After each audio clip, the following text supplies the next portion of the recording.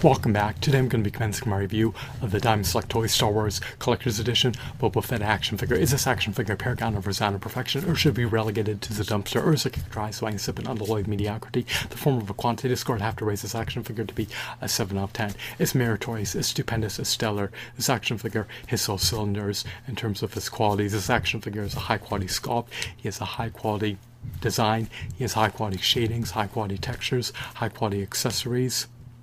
This action figure will appease you. This action figure will pique your interest and tickle your fancy, especially if you're an avid, devout Star Wars fan. This action figure is the quintessential Boba Fett action figure, in my opinion.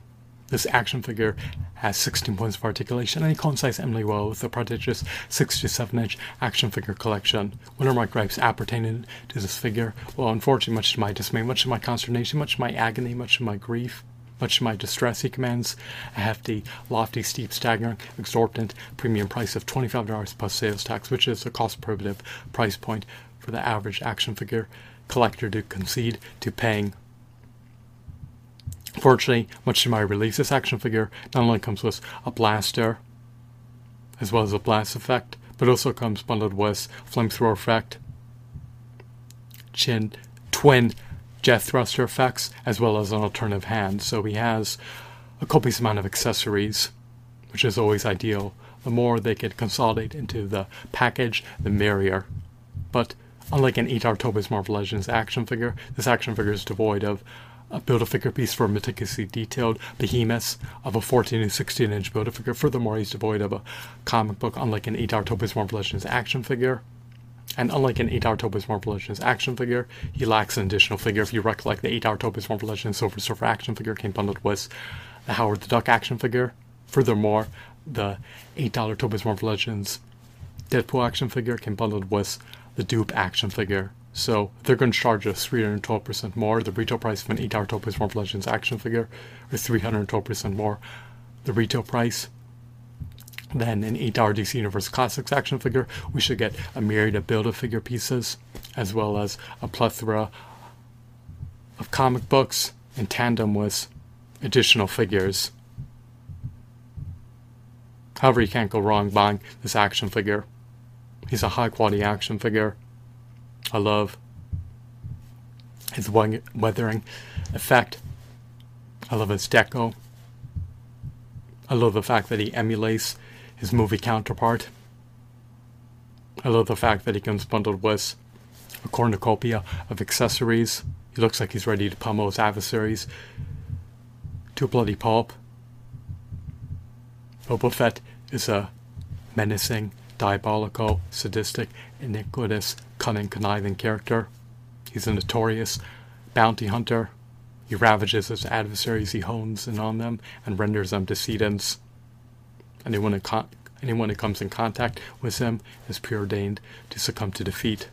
So, if you're an avowed action figure collector, if you're a hardcore Star Wars fan, then you can't go wrong splurging with $25 plus sales tax on a hunk of plastic, presuming that you can afford to part with $25 plus sales tax on a single Star Wars action figure. So I'm hoping that I can procure this figure sometime in the pending future. The future is enigmatic and it's obscured beyond a veil of time.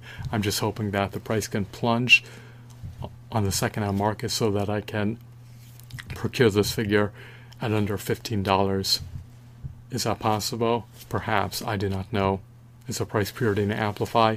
Is it preordained to plunge into the abyss? I do not know. The future is enigmatic, but I'm under the axiom that if I wait long enough, I can buy a slew of Diamond Select Toys Star Wars action figures in a lot for under $15 per figure, possibly, or perhaps under $20 per figure, but I do not want to concede to paying the $25 plus sales tax price point for a single Star Wars figure. I can't afford to pay that anyway, but if I could, I would prefer to defer buying it so that hopefully I can buy it for a lower price point. But if you have money to splurge with, then by all means you will not be disappointed by buying this figure, assuming that you ineffably love the Star Wars series. If you detest and disdain the Star Wars series, and You may want to forego buying this figure. It's up to you. You need to be a pioneer of your own destiny and implement your own decisions based on your own volition.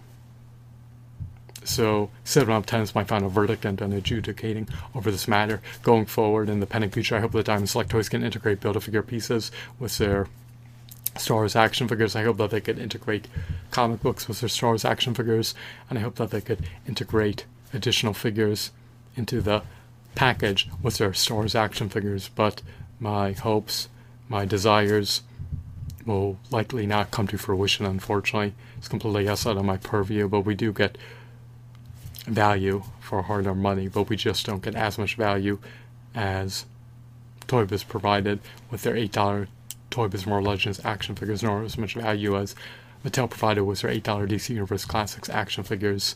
So I utilize those action figures as a benchmark for comparison of value, but considering it's 2020, this would not be an abysmal purchase. You may be discontent with asking price, but you will be satisfied with the figure because he does have latitude for dynamic posability with 16 points of articulation, shadings, textures, aesthetics, and details are of high quality, and his sculpt is just superb. So